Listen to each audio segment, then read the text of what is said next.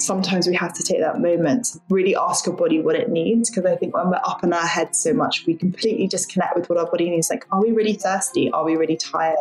Are we feeling lonely? Are we feeling overwhelmed? And when we know what we are feeling, we can then figure out what we need to do in this moment. We've got to keep reconnecting to our bodies and reconnecting to our hearts and knowing what's going on. Everyone needs to find their toolkit. Whatever it is, drawing, rock climbing, running, painting, an outlet that gets you away from your head, reconnects you to your body, lets you escape. I think those things are really important. I'm Emily Bellet, the founder of Vespot.com, a thriving community that financially empowers women, author of You're Not Broke, You're Pre-Rich, and host of The Wallet. Today I speak to Madeleine Shaw, a leading voice in the wellness industry, best-selling author, nutritional therapist, and mother. Madeleine is passionate about helping her followers to get their glow back through eating well, moving more, and making time for what makes them happy. But since our health is made up of more than just what we eat, Madeleine also believes that finances should be included in our overall wellness. Money is often an afterthought in our lives. Yet, with the right mindset, we can all build healthier money habits for a more balanced and fulfilling life.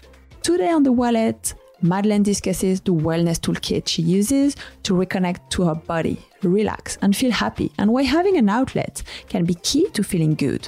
We look at the healthy money habits that Madeleine has adopted, which include reaching her financial goals by avoiding impulse purchases and opting for a slower, more sustainable outlook on life and consumption. With social media being such an integral part of our lives, it's harder than ever to stop comparing ourselves or our businesses to others online.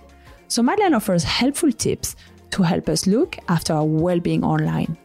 I'd also like to say a quick thank you to our sponsor, PensionBee. PensionBee has helped over 400,000 customers be pension confident.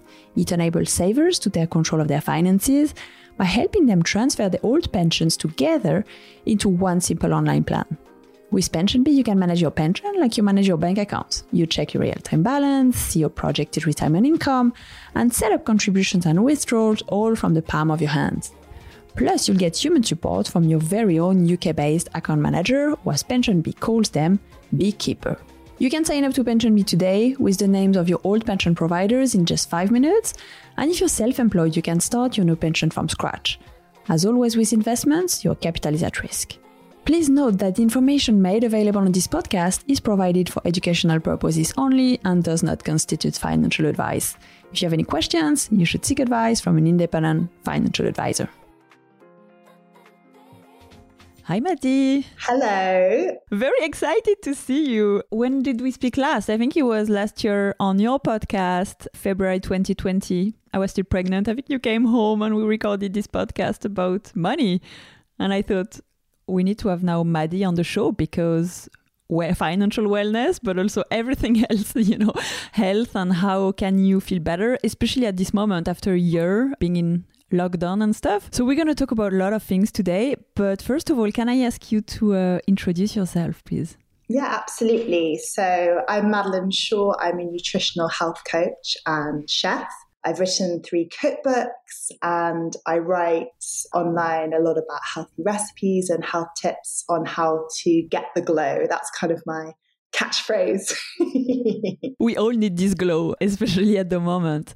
Can you tell me at which point did you decide to, embark on this journey and focus on health? So it all kind of happened when I was 18. I grew up in London but left and moved to Australia, to Sydney, and went to university there. And while I was living there, I had terrible digestive problems and got diagnosed with IBS. And this was like a period of time where it was very like low-fat diets, low-fat, everything. And that was kind of what was considered healthy. And I think all that kind of food was really totally messing up my stomach and system. So I completely changed the way I eat. I started eating more whole foods, like more of a balanced plate. I started getting into yoga and meditation and ended up eating in this cafe so much they gave me a job. And I worked there and kind of pondered what I would do in life. At school, I did one of those tests and it told me that I should be a investment banker because I was very good at math. And so I was like, I'll be an investment banker. And then it didn't quite connect with me. And then I tried fashion and events and dog walking and restaurants. And honestly, I've interned and worked in many, many different areas. And the minute I started cooking and learning about food and nutrition and health, I was like, this is it. I had no idea. I mean, this is like, we're talking almost a decade ago. This is, I didn't know how I would make it into a career, but I carried on working in the cafe for a few years. And then I ended up setting up my blog almost 9 years ago. And then I guess this kind of snowball effect of social media and the world. And I kind of just hustled. Like I did supper clubs and cooked for people. And I was like, how can I make money out of this area? But there was no clear path, right? There wasn't anyone doing what I was doing at the time. But I had to kind of, figure out a way of kind of, making money with my passion. And I was really lucky. I had two parents who still love their jobs, even though they're both kind of going into retirement now. But I think that really inspired me to go after a job that I loved and to be able to kind of marry work and passion together. You must have been one of the first bloggers, maybe like 10 years ago, talking about, health and wellness. I know, still going. Yeah, no, I love it. But you're right about the part of, hustle and stuff like that. I think it has quite a negative connotation today. And, we tell people you should have like a more balanced, life. But it's true, when you have your business, you need to make money from it. So was it one of your objectives initially, or maybe after a few years, to be able to live from your business? And at any time did you think, oh no, it doesn't work, or it's not enough and I should go back to work? Or you were like so passionate that you were like, I'm just going to make this work? Do you know what? I think I had so much self-belief and so much naivety that it pushed me through. In my head, I was like, why would no one not want to interview me about healthy living? Like, I'd be like, why does Grazia not want me to be in their magazine? Why do people not want to like put me on a TV show? Honestly, I was just so wrapped up in how this kind of world had changed my life. I just wanted to get it out there. So I think, and probably without that, I wouldn't have had the balls to kind of keep going. But I think I was so wrapped up in the excitement and in the drive that I from the beginning, I was like, this is how I'm going to make my money. I mean, I lived at home with my mom and, I didn't have to pay rent. So that did help. But from the get-go, I was like, this is going to be my career. And like, there was no doubt in my mind. I've really actually probably never had a doubt. I've always just had this faith. And even though I get paid very sporadically, I've never had a fixed income that comes in monthly, which can be quite stressful. And I probably feel a bit more stressed recently about it because I've now just bought a bigger house. We've got a big mortgage. And you have a family. Yeah, exactly. Have a family. So, but I've always had this faith, and almost in a way it's helped me work harder because you can't just kind of rest on the fact that that paycheck's going to come every month. You've really got to go out there and get it. So I think it's been maybe a blessing in some ways. What I love about the current conversations about wellness is we talk more and more about the role money plays in our life, because money, if we don't manage it properly, can create a lot of stress and anxiety, and then you can look for other issues. You think, because I'm not eating well, or it's because I'm not exercising, or I'm working too hard. But sometimes it can also be like money issues. Can I ask you, what is money for you, first of all, and then we'll talk maybe about your community and if you've identified money as something that comes up, and if you believe that's an important part of well-being. But maybe, what is money for you? That's my first question. I think money is freedom for me. So freedom is a big pillar for my work, for my life. It's kind of a core value of mine. And I think for me, money gives me freedom to live in the way that I want to live. And yes, I think it's a key part of wellness. I really want to talk more about it on social media because it's something that I think about and I'm conscious of, and I think I've always been conscious of throughout my career. And I think that you're right. It can be a big cause of stress. It can be, but it can also not be if you just take the time to get on top of it. And I think that, God, yeah, there are those days where you're like, oh, I know I need to look through my bank statement and I need to make sure I cancel all those subscriptions. And it can feel really overwhelming. But actually, when you do it, you feel really free and you're like, I know how much I've got in my account. I know what my kind of budgets are per week. I'd love to know your habit. You know, if over time you started to build like healthy habits. I mean, you mentioned your parents earlier. I think you told me last time we spoke that you were talking about money with them, or that they taught you maybe the importance of managing your finances. Yeah, my mum, so she owns her own business and she's been like integral, I think, for firstly my relationship with money, because I think that's kind of almost that there's the emotional and then there's the kind of more physical. So the emotional relationship with money, of like being open to talk about it, because I think sometimes people can really like not speak about it and not talk about it. And actually it's such an important conversation. Obviously you are doing so much great work with that. But yeah, I think she's always had a really open conversation, which has helped me have a better connection, not to have shame or, an unknownness about money, to really take ownership over it. And then I think, she's always kind of been quite very good at saving. And my mum's always been very focused on spending money in a particular way. So kind of whether that was like education for her kids or good holidays or something. And I think that helped me also go, okay, so what do I value? Like, where do I want to put my money into? What are actually your financial goals, and how do you work towards them? So I guess I had a kind of recent financial goal, which was to buy our house that we moved into a month or so ago. So we had a smaller place and we bought a bigger place. And the goal that I kind of set was, thinking about what area we wanted to live in, what the kind of price would be to get the house that we wanted.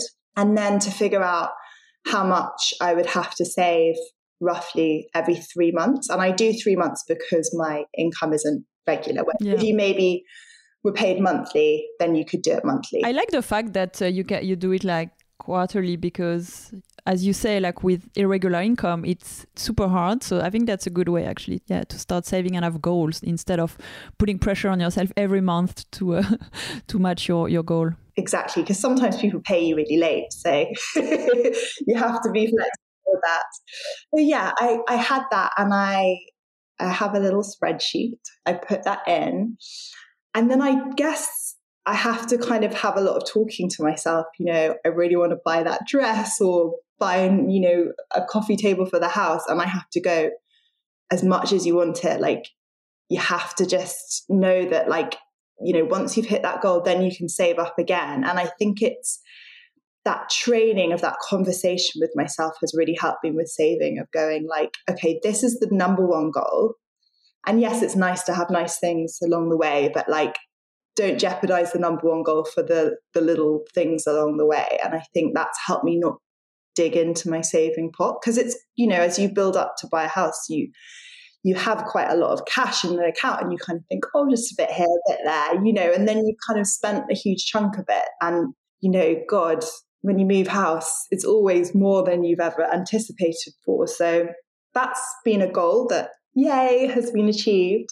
And then kind of going forward, I guess it's thinking about retirement. It's potentially thinking about schooling. We are going to send our son to a primary school locally, because we've got a really good primary, but maybe in the future to send him to private school if that's something that we can afford. It's something I would love, but equally if it didn't happen, that's okay as well. But thinking about putting aside money for that and kind of budgeting what it will cost in the future, because I know that the fees rise every year.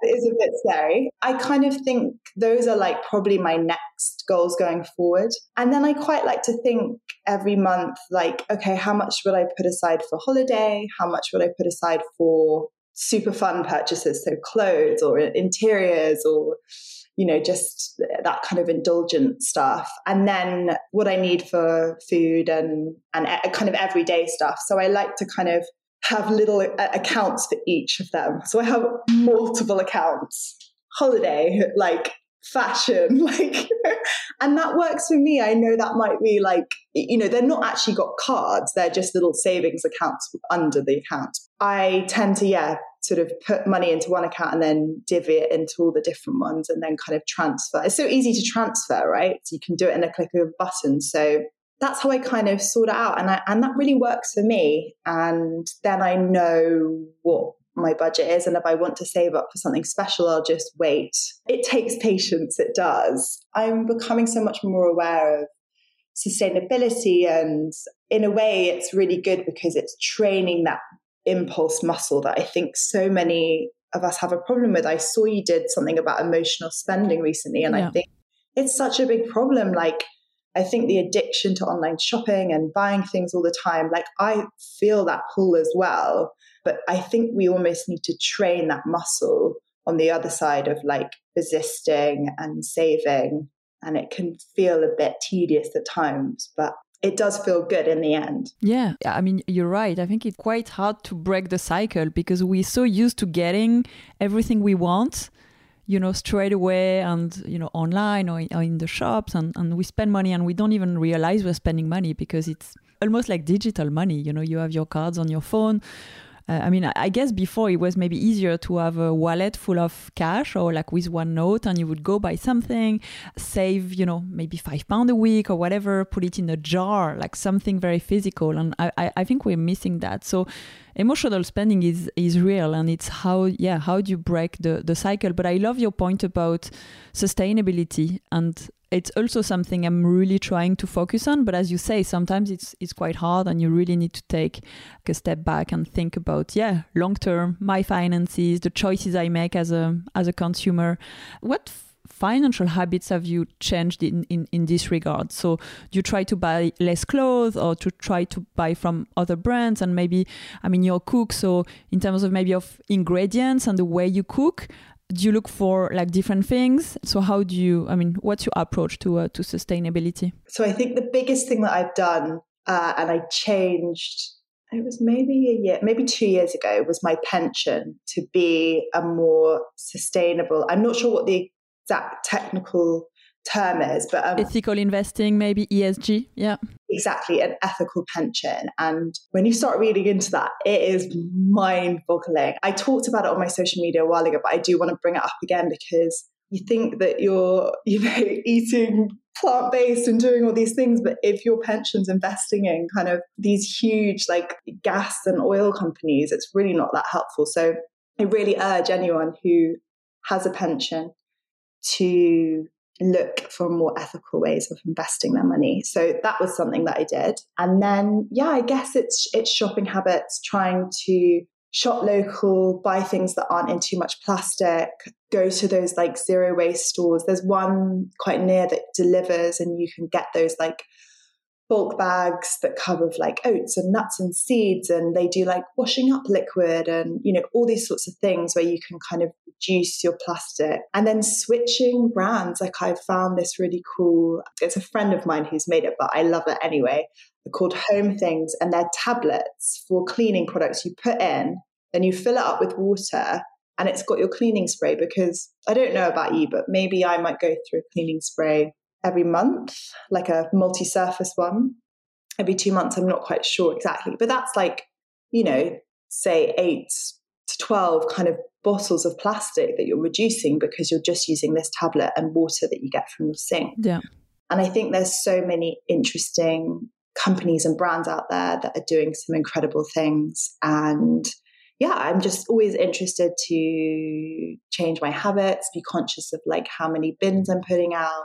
Supporting brands, like really try and sign lots of petitions. So, anything that's, helping the world make a better place, sign it, push for it. I try and sign a petition every day, which is quite a lot. Wow. It really makes a difference. Like people need like your names on it. And like, if we can't physically go and protest all the time. It's like a mini protest in moments, a mini moment protest. When we talk about these like ethical choices, sometimes, I mean, over the short term, I think it tends to cost more money. So, instead of going and shopping into, your local, like a supermarket or maybe Tesco, Sainsbury's, maybe if you go to the market, that's potentially going to be a bit more expensive. If you buy some products that are, bioethical, it can also be more expensive. I really believe it's worth it, and that in the future you'll somehow get your money back, or in some forms, or you get something back. But do you think it's important to invest in this type of things, and also if we talk maybe a bit broader, how important it is to invest in ourselves and new like consumer habits and stuff like that? Yeah, it can be, but it's not always. Like, I've definitely got really great kind of fruit and veg shops that are like, loose fruit and veg everywhere, and they're less than supermarkets. Like, I guess it kind of depends where you go. But yeah, I do. I think if we want the planet to be in a good state for our children, I think we do have to make these shifts. And like, that might be meaning that you can't, buy all the things that you want to do all the time. But I do think like probably one of our biggest problems and why the world's in the state it's in is because we've just had this very individualist kind of mentality, and we just want more, and we don't think about the consequences of it. So we've got to really kind of retrain that. And for example, with, I don't know, say like a cleaning cloth, so switching your plastic cloth for a reusable one, it might cost more, but you can wash it and wash it and wash it, and then use it and use it and use it, instead of the kind of plasticky cloths that, I don't know, last a few months and then they break down and then they never break down. So, not always, but often it can be a long-term investment. But, it's not easy. And I know that people are busy and they want convenient and they want quick. That's a really hard, thing to change, because sometimes to be more sustainable, it has to be slower and it has to take a bit more time.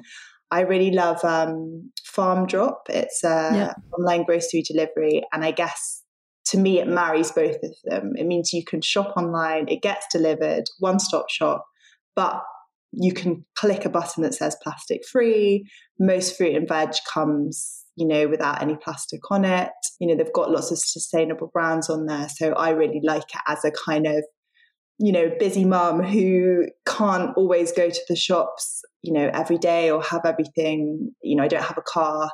So that really works for me. And I do think there are kind of places out there making it easier. I saw this really cool company, I've forgotten the name, where they kind of deliver to your street like nuts and seeds and grains and things. There's so much cool stuff out there that's going on that is trying to make it easier, because I think that's super important to kind of make sustainability a bit easier for everyone to do. I saw a little van in going around like Kentish Town, Camden, and they sell like all these seeds and you can refill all these things. My kids love it. They're like, wow, what is this? Like, we've never seen that.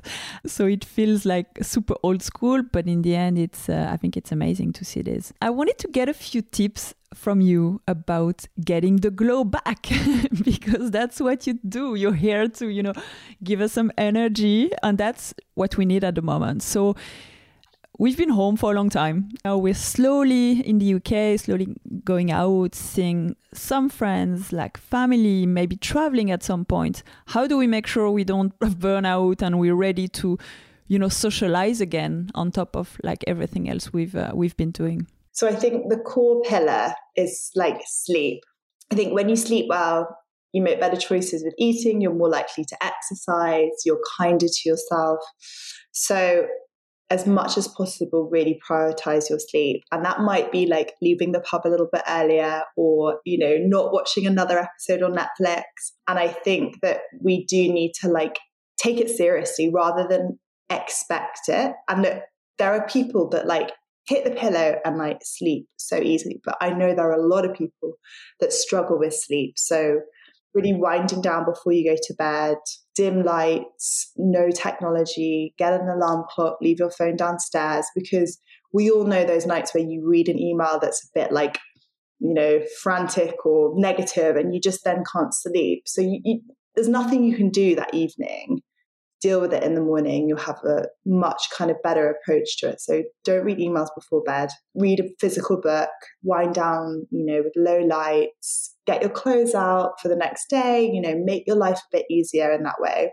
Prioritizing good sleep is really important. And then making sure that you're really kind of having balanced meals throughout the day. So starting breakfast with some protein. So maybe instead of having just toast or a croissant, having your toast with some poached eggs and spinach and tomato, or having porridge with nuts and seeds and fruit. And that's just going to kind of balance your blood sugar levels out, because when often maybe we just have like a pastry for breakfast, it gives us that high, but then we dip at 11 and then we need something else. And the kind of cycle goes on and on. So I'm not saying there's anything, I love a croissant, by the way, but want to kind of keep that blood sugar level balance on an average day. It's really good to kind of have a balanced meal. And again, with your lunch and dinners, to look at your plate, make half the plate vegetables, a quarter quality protein, that might be your tofu or your fish, and then a quarter being your carbohydrates. So that might be like your sweet potato or your rice or your lentils, and then some healthy fats, whether that's like avocado, olive oil, nuts and seeds. But kind of,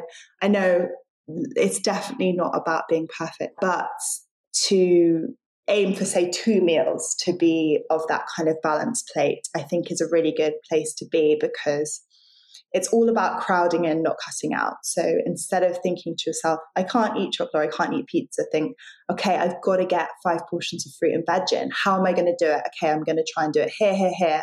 I've got to have like a palm size full of protein in my meal. So how am I going to do it? And I think when you're thinking in that positive way, like, what can I put in? You're so much more likely less to focus on what you're not having, and you'll feel full, you'll feel satisfied. And I think that means that potentially you'll eat a more balanced, and you'll feel full between your meals instead of kind of snacking away between them. I think what's difficult sometimes is if you're like stressed and we, if you're working from home, you're stressed, you're very busy, you tend to be like, okay, I'm going to, skip my lunch, or you just realize, oh, I haven't been eating. So this is, super important to have your meals. But how do you deal now with more the anxiety? So I guess sleep will help, but do you have other tips on, making sure you're a bit calmer and, you look at the big pictures and you're not, in this wheel and just like focus on work, because I think that's been an issue for a lot of people working. I mean, we're freelancers, business owners, so we used to work at home. We sort of have our own like routines, but for most people being, stuck at home and sometimes on your own or like with the family around, it's very different and it changes like all your habits and stuff. So how would you find some sort of balance, or like at least like lower your level of anxiety? It's a really good question. I think you got to prioritize. So you were talking a bit before about skipping meals. I think people are often like stress eaters, or when they're stressed, they forget to eat. Often you're kind of in 2 camps. But I think it's going to yourself, okay, what time am I going to eat lunch today? 1:00. And you give yourself a lunch break. I think, especially when you're working from home, it's so easy not to have that break. But like, go out for a walk, even if it's just like 2 minutes, walk around the block, then come down and make some lunch. I think we have to have breaks from work. Productivity is so much better when you've taken a breath and taken a thing. And I think we have to take that seriously. I think it's so easy to be like, oh, it doesn't matter. And like, I'm in the zone and I've got to keep going and I've got to keep pushing. But actually, I think that's what leads to burnout. That's what leads to like anxiety, overwhelm, stress, all these things, is just like pushing ourselves too far. So I think reclaim your lunch break, even if it's half an hour, that's fine, but reclaim it. And then I think it's really good to, have your toolkit. So I'll tell you my toolkit and you can find out yours. But for me, nature is definitely one of mine. So like if I go for a walk in nature, and that can, I'm talking London nature, so the park, it's just better than nothing. Exactly. I feel better when I meditate and I do a type of mantra meditation. I know I feel better. When I have really strict boundaries with work and switch off and have like a full on, like, this is the end of the day, I feel better. When I do things that are really fun, I don't know, see friends and just laugh, I feel better. And when I have time alone as well, I feel better. And everyone's different, but I have to make sure that like I'm doing those things, whether daily or weekly. Yeah. And I think, meditation is something that I love and works for me, but I know it doesn't work for everyone. But, even if it's just like closing your eyes for 1 minute and breathing and feeling into your body and reconnecting, that's incredibly beneficial. And I think sometimes we have to take that moment to really ask your body what it needs. Because I think when we're up in our head so much, we completely disconnect with what our body needs. Like, are we really thirsty? Are we really tired? Are we feeling lonely? Are we feeling overwhelmed? And when we know what we are feeling, we can then figure out what we need to do. Do we need to give ourselves a glass of water? Do we need to call a partner or a friend or whatever to help us in this moment? But I think we've got to keep reconnecting to our bodies and reconnecting to our hearts and knowing what's going on. And I think everyone needs to find their toolkit, whatever it is: drawing, rock climbing, running, painting, whatever it is, an outlet that gets you away from your head, reconnects you to your body, lets you escape. I think those things are really important and really essential for your well-being. And I think that they don't have to be this like elaborate morning routine that takes hours, and is quite hard to fit in. And I think I definitely went through a period of time where I was like, I have to do it this way. 6 a.m. Yeah. Exactly. I have to, have it in these things, but actually, no, like there are little things that we can do. It's almost like the little moments every day are more important than like the big 1 hour thing that we do. Yeah. And I think, it's really knowing like, what feels good? What can I do that feels good? And how can I fit that in every day? Yeah. Trying to fit in all like these small moments is hard because, when you're working, you're like, I know I need to take this break. But actually I realize for me, if I don't do it, or if I, skip my meditation or skip my walk around the block or, whatever it is, then I feel bad and I don't manage to keep my energy up. So I feel I'm losing productivity in the short term because I lost an hour going for a walk, but actually long term, it's much more productive to take these moments. So I agree with you. There's one thing I wanted to talk about is comparison with others. You spend a lot of time on social media. I also spend quite a lot of time on social media. You see people building businesses. You see women doing that, doing this thing. You see influencers. How do you stop comparing yourself to others? Because usually that makes us feel pretty bad, money-wise or health-wise, wellness, like on, all these different topics. I think it's a really good question. I think it's something that every person struggles with because, like you said, whether you're, super wealthy, you can compare beauty. Whether you're super beautiful, you can compare house. There's whatever. There's always something. I think it's probably come through wisdom. So, I've been online for, almost a decade. So I have seen it a lot. I sometimes get in those headspaces where I'm like, and then I try and think, okay, but what are probably people's perceptions of me? And what are they thinking? And I really try and instead of when I see someone's achieved something or done something, instead of going, oh, why not me? I go, that's amazing for them. And really trying and celebrate that success or that moment for them and feel happy because you know that when your moment comes round, you want people to be on your side and feel that for you.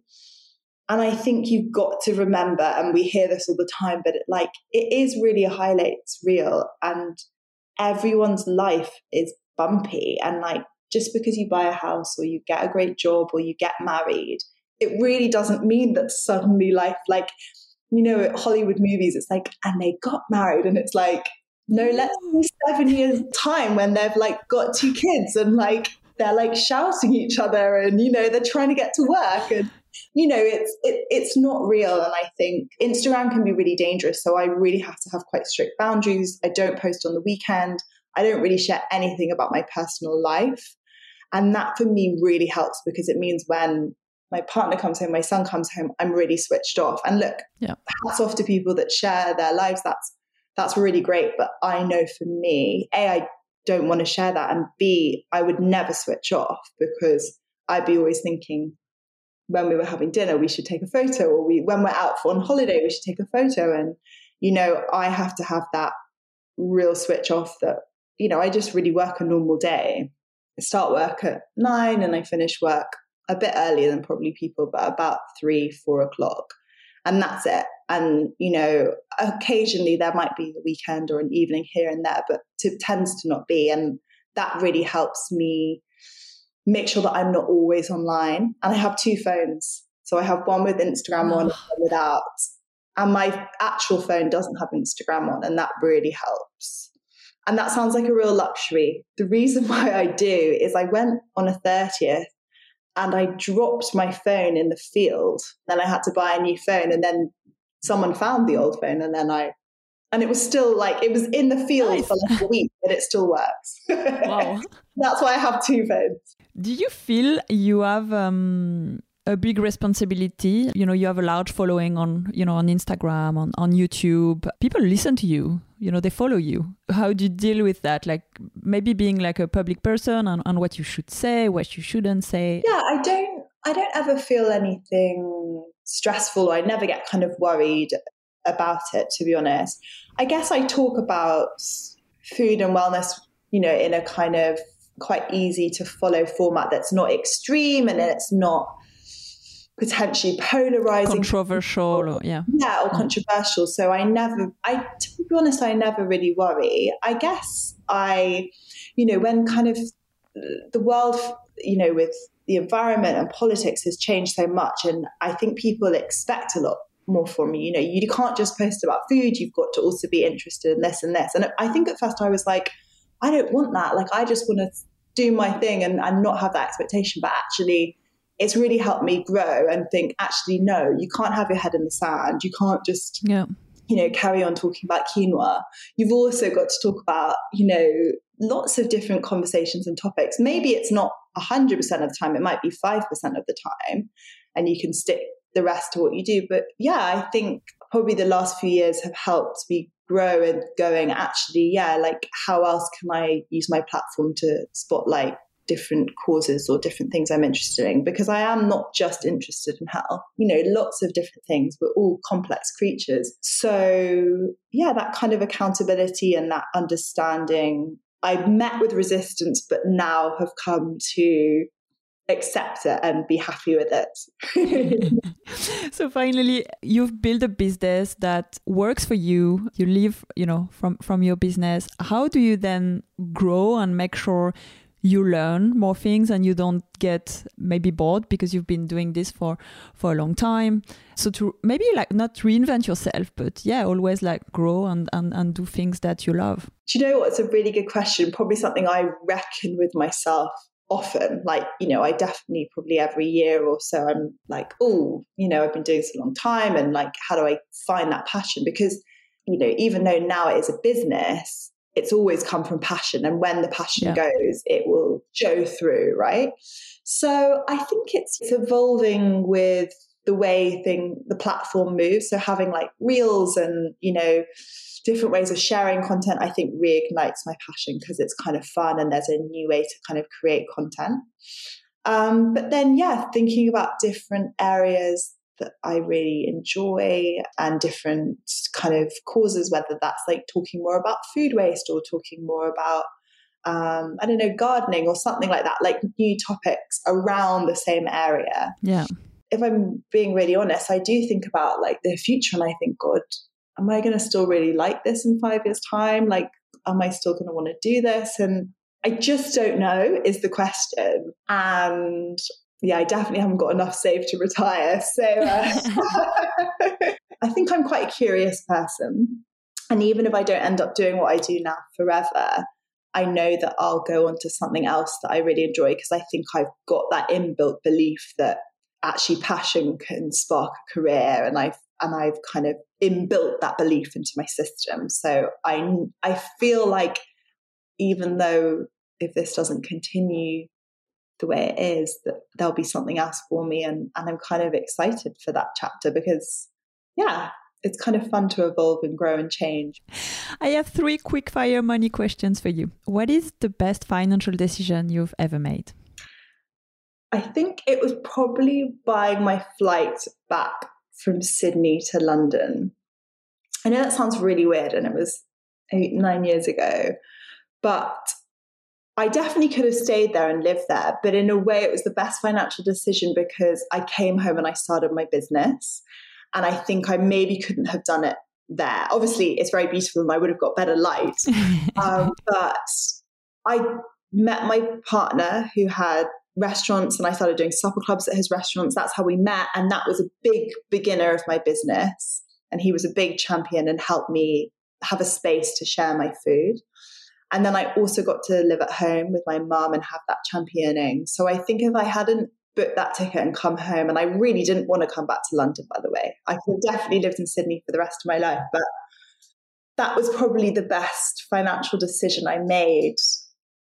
Even though probably you should say like your house or your this or something, but probably that was like, yeah, the beginning, and maybe just investing money into my business and investing time into it, probably. Yeah. And the worst financial decision? Oh my God, there's been loads. Probably hiring too many staff. Probably 4 years ago, I thought that's what success looked like. I thought success meant having an office, having lots of staff. But then I kind of didn't have a job anymore because everyone just did everything for me, and I just became a manager. And that is definitely not my set of skills and not anything that I enjoy doing. I mean, look, hats off to managers. They're fantastic people, but it's just not me. I'm very creative and don't really enjoy HR. So that was really not a good, but do you know what? I'm really grateful for it as well, because I learned so much. And I learned a lot about the fact that, as I said to you at the beginning, one of my core values is freedom, and it went against my freedom. It gave me no freedom. So it brought me back to like, okay, what's really important? What does success mean to me? How to define it? And I guess probably since then I've been much better at making decisions, because I've been like, does this align with freedom? Does this help me feel free? And yeah, it's helped me redefine what success means. And I think that's something that we don't often talk about. I think often we've all got a similar kind of thing that we think success is, but then we might get there and go, oh, no, that's it. Yeah, I don't even feel that great about it. So it was not a great financial decision, but I'm grateful for it. And yeah, there's been lots of purchases, and potentially our place before this place was not a great financial purchase, but we bought at a time where prices didn't go the way we wanted them to go. Not like my parents, where house prices seem to double in like years or something. Yeah. And what are the things you spend the most money on at the moment? As in, aside of bills. Yes. After your fixed expenses. Okay. I mean, it's got to be food. Yeah, definitely food. I'm very happy to spend whatever on food. I guess one, because it's kind of a business expense for me. And two, I feel really happy that my money is going to something that brings joy for myself and for my family and for people who I cook for. So yeah, definitely food for sure. I don't think there'd be anything else on there really that compares. I don't really have any other major spending habits. And maybe interiors recently with the new house. Is there anything else you'd like to share or to recommend with anyone listening to this episode? Just how grateful I am to come on your podcast, and I love everything you do, and I'm really interested in money, and I hope to keep growing and learning and understanding and getting better at it, and hopefully help other people do that too. And I think it can feel a bit confusing at first, but it can be so empowering as well. And yeah, if anyone wants to find out more about me, they can go to my website, madeleineshaw.com. And I've got some books called Get the Glow, Ready, Steady, Glow, and A Year of Beautiful Eating. But yeah, thank you very much for listening. I hope you got something out of it. And your Instagram, of course, we'll share all the links. But thank you so much for sharing, a little bit of your story, your passions, your definition of success. What is money for you? I mean, I love to have this conversation, and it was such a pleasure to chat to you, and so nice to see your smile and your energy. Thank you.